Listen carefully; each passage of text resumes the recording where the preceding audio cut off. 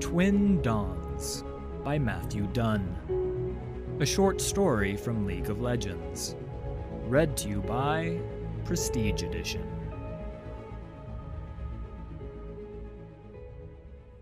This world's familiar sun still hides below the horizon. Crude and unpolished earth unfurls below. Mountains contort into barriers that stretch like fingers across empty scrublands.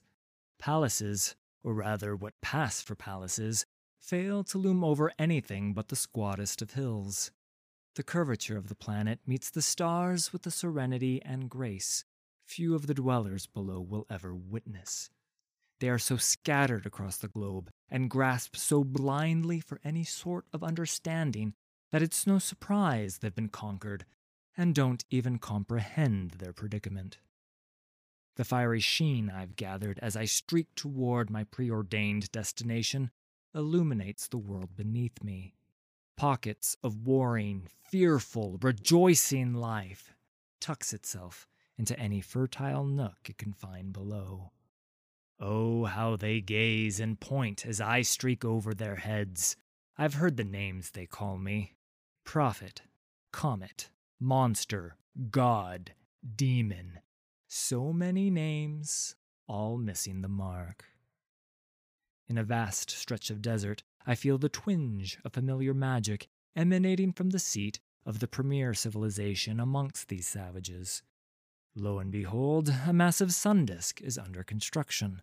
The poor enslaved laborers beat their heads and rend their clothes in my wake. Their cruel masters see me, a streaking bolt of fire, as a portent of good omen, no doubt. My passing will be etched in their uncouth pictograms upon common stone. And homage to the great comet, the blessing of the sky god, gracing their holy works, and so forth. The disk's sole purpose is to funnel the sun's majesty into the most renowned of these fleshy humanoids, transforming them into exactly what this planet needs: more insufferable demigods. This effort will undoubtedly backfire, but I suppose they might last a brief while, perhaps 1,000 years or so, before they fall and are supplanted by others. The desert below fades into the night, trailing behind me as I streak onward across lonely steppes, then over rolling brown hills gently flecked with greenery. The pastoral scenery belies a field spattered with blood and littered with the dead and dying. Survivors hack away at each other with rough-hewn axes and scream battle cries. One side is losing quite badly. Stag skulls rest atop pikes stuck into the soil next to writhing warriors. The few still on their feet are encircled by soldiers riding great shaggy beasts. Those defeated, surrounded few see me, and valiance seems to surge through their veins. The wounded rise and grasp their axes and bows in a final stand that throws their foes off guard. I don't linger to see the rest of the little clash play out, because I've seen this scenario unfold 1,000 times. The survivors will scratch my comet likeness onto their cave walls. In 1,000 years, their descendants will fly my image on banners, and undoubtedly ride into a tediously similar battle. For all their efforts to capture and record history, one ponders why they do not learn from their mistakes. That is a lesson even I have had to suffer. I leave them to perpetuate their bleak cycle. My trajectory reveals more inhabitants. Their collective repertoire of reactions span the typical gamut: pointing, kneeling, sacrificing virgins upon stony altars. They look up and see a comet and never ask what lies beneath the blazing facade. Instead, they stamp it onto their own self-centered worldviews, muddying the splendor of my visage. The few more advanced life forms, and I use that description loosely, gaze up and jot down my coordinates in scientific almanacs instead of using me as prophecy fodder. It's mildly refreshing, but even their developing notions of intellect seems to indicate I am a regularly appearing phenomenon with a predictable orbit. Oh, the feats they could accomplish, if only. Well, no use dwelling on the wasted potential of the simple-minded terrestrial born. It's not entirely their fault. Evolution does seem to have a difficult time gaining traction on this world. But alas, the novelty of such infantile antics has worn thin. The grasping energies of my magical bondage have dragged me from one paltry world to another for centuries. Now it has led me back to this familiar and unpleasant rock. The star that floods its surface with light was one of my earliest creations, a confluence wrought of love and radiance. Ah, that cherished moment when she flared to life with colors only her creator could see. How I miss a star's crackling new energy, warming my face and trickling through my fingers. Each star gives off a unique energy, precious and reflecting its creator's soul. They are cosmic snowflakes, burning in defiance of the infinite dark. Unfortunately, the memories I long to dwell upon are tainted by betrayal. Yes, this was the place where Targon lured me into servitude. But now is not the time to linger on past mistakes. Those musty aspects want me to seal yet another breach. In their name, of course. Then I see her. This world's imbued warrior is alone at the peak of one of the smaller summits, brandishing a starstone spear. She watches me through a veil of annexed flesh, a mere spark masquerading as lightning. A thick braid of auburn hair is draped over her shoulder, falling over a golden breastplate that covers pale, freckled skin. Her eyes, the only bit of her face not shielded by a battle-worn helmet, flash a jarring shade of red. She calls herself Pantheon, the warring fury of Targon incarnate. She is not the first of this world to wear the Pantheon mantle, nor will she be the last. Her glittering cape flaps out behind her as she raises her muscled arm and makes a motion like she's pulling on a great chain. The tug on my crudely enchanted tether wrenches me off course, toward the mountain upon which she stands, and she's yelling at me. She cries out with a voice that booms inside my head, transmitted through this insufferable star-gem coronet. All sounds fade as she invades my mind. "Dragon!" she says, as if I am a weak-winged beast of base orange flame, lucky if it can ignite a tree. "Seal their gate!" she commands, gesturing to the bottom of a rocky crevasse with her pointy little spear. I don't need to see the violet erosion of reality swirling below.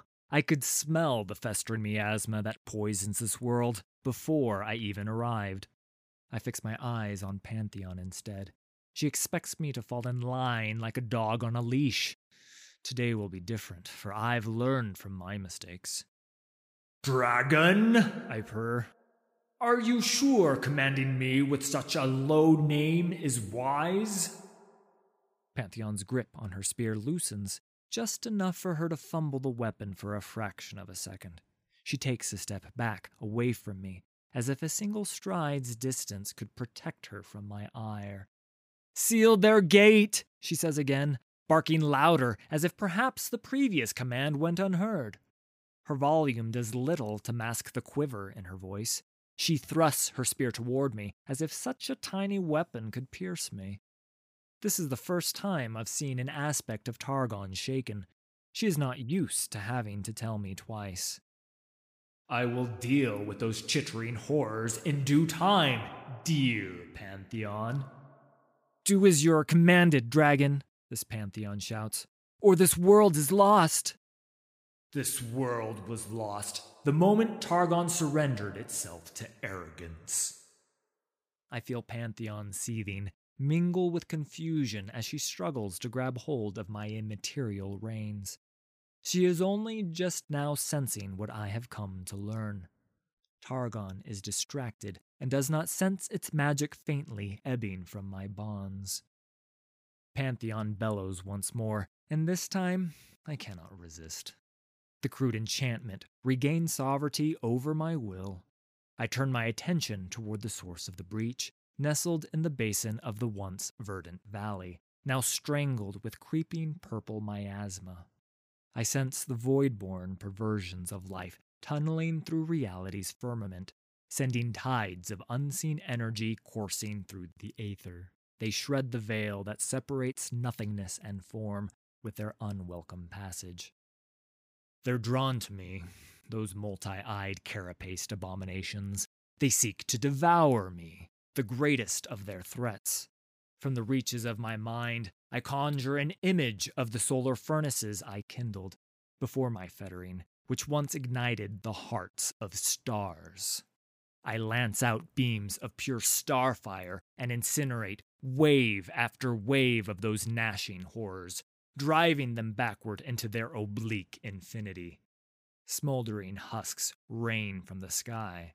I'm a little surprised they aren't wholly disintegrated. But then again, the Voidborn don't know how things work in this universe. A pulsing sickness lingers in the air. From the epicenter of the corruption, I feel a will, hungry and indomitable, and far from the typical mindlessness I'm accustomed to from these void-born aberrations. The pulsating wound on reality yawns and buckles, distorting and warping all it touches. Whatever exists on the other side is laughing. Pantheon shouts another command at me, but I ignore her words. This anomalous fissure in the universe entrances me.